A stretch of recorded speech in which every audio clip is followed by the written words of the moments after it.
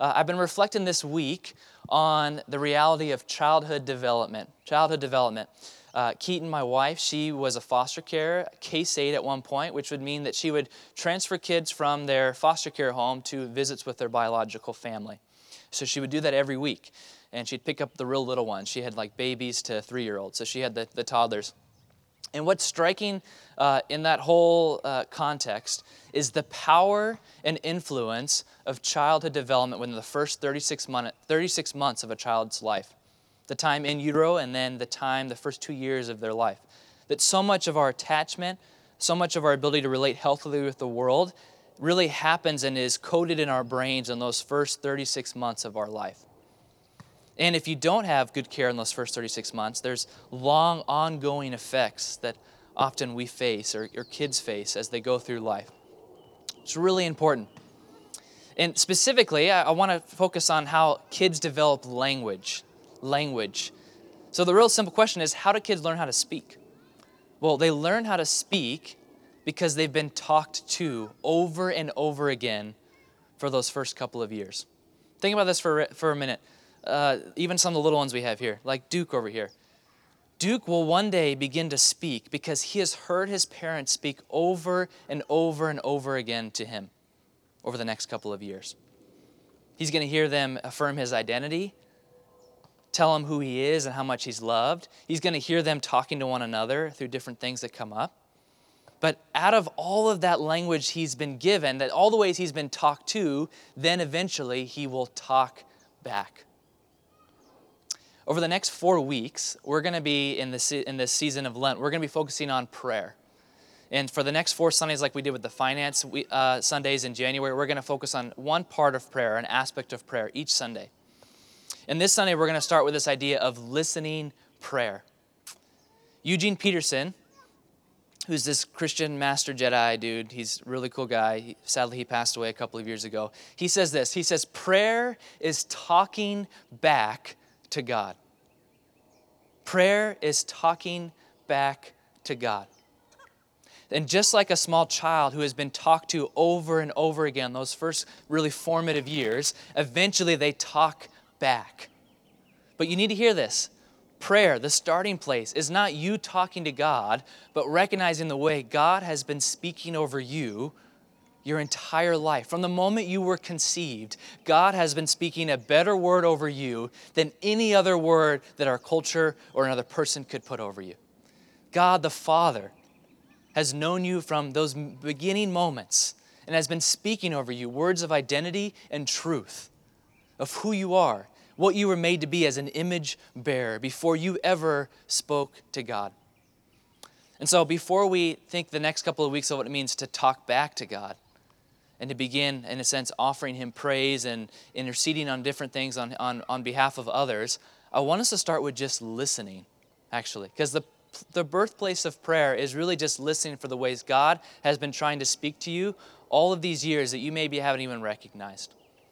And so in a moment, we're just going to spend a couple of minutes in silence. Now, it's not going to be true silence, right? Because there are going to be sounds going on around you. But we're going to spend some moments in silence recognizing that God has first spoken to us. And we're going to ask the Holy Spirit, would you reveal the words of Jesus and the Father in these next couple minutes of silence? That He would speak to us. He would affirm who we are and our identity and how He's made us. He would speak a word or a phrase or an image to you as God has first spoken to you before you ever have talked back to Him. And as we sit in the silence here in a minute, 3 things you're going to hear. 1, you're going to hear the sound of children. When you hear the sound of children, would you remember that Jesus is the one that welcomes children to His side? That like a little child, you can come to your Father and He cares for you. The second sound you're going to hear is not just the airplanes. You hear that too. I can't think of a good illustration for that one. But you're going to hear birds talking. And when you hear the birds talking here the next couple of minutes, I want you to remember in the Sermon on the Mount that Jesus says, if He cares for the sparrows of the field, how much more does He care for His children?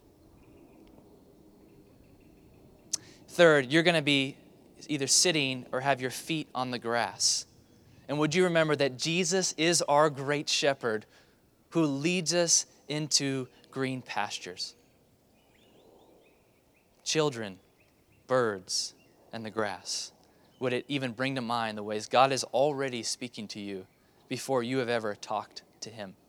So let's sit in silence the next couple of minutes, and then Chris will lead us into the sermon. But this is where we're going to start over the next couple of weeks as we look at different types of prayer. We're going to start with just listening. Now, many voices are going to come. Many things you need to get done are going to come before you. Would you just set those aside gently and then come back to that simple question, Jesus, what do you want me to hear today? What are you trying to say to me as I sit here and listen to you, because you've been speaking to me my entire life? All right, let's go into silence. And for the next couple minutes, we'll do that. And then Chris will lead us into the sermon.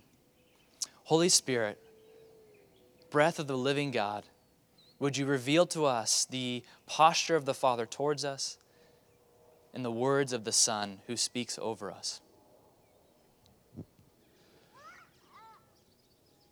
So, Father, we thank you that you are not a God who gives us the silent treatment, but you are a God who from the beginning is a God who has opened your mouth and spoken and revealed your purposes for creation.